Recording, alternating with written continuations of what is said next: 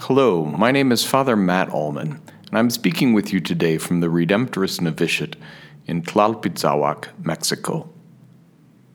Today's Gospel reading offers us the first words of Jesus in the Gospel of John, and the first words also from those who will become his disciples. Jesus asks the two disciples what they're looking for, and they ask Jesus, "Where are you staying?" This can look like a very simple, surface-level exchange, but in the Gospel of John, simple words and symbols are often repeated to gain tremendous depth. And the word that the disciples use in their question to Jesus is one of those key repeated words in John's Gospel.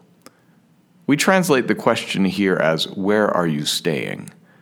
But beyond staying, the Greek word behind this text can also be translated as abiding, or remaining, or dwelling. And we'll see those words repeated in Johannine literature to great effect, especially when Jesus offers his Last Supper discourse.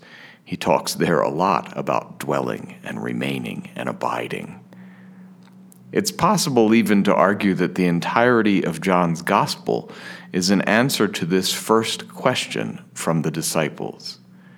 Jesus, where do you stay? Where do you remain? Where do you abide? Where do you dwell? Christ invites the disciples here to come and see. And then throughout the rest of the Gospel, he shows them that he abides in his Father, the one who gives him life, and the one who wants to give us life too.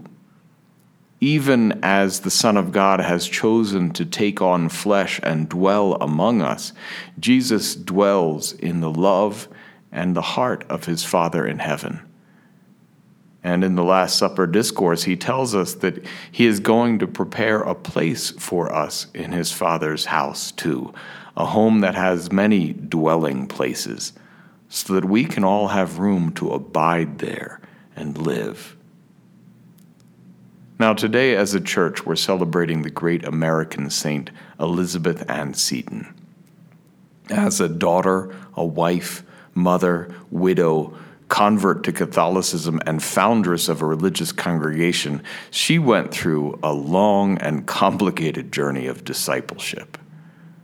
But in her faithfulness, she was able to follow Jesus where he led, and ultimately discover the source of his life, which was the source of her life too. She came to dwell, to abide, and to remain fully in God.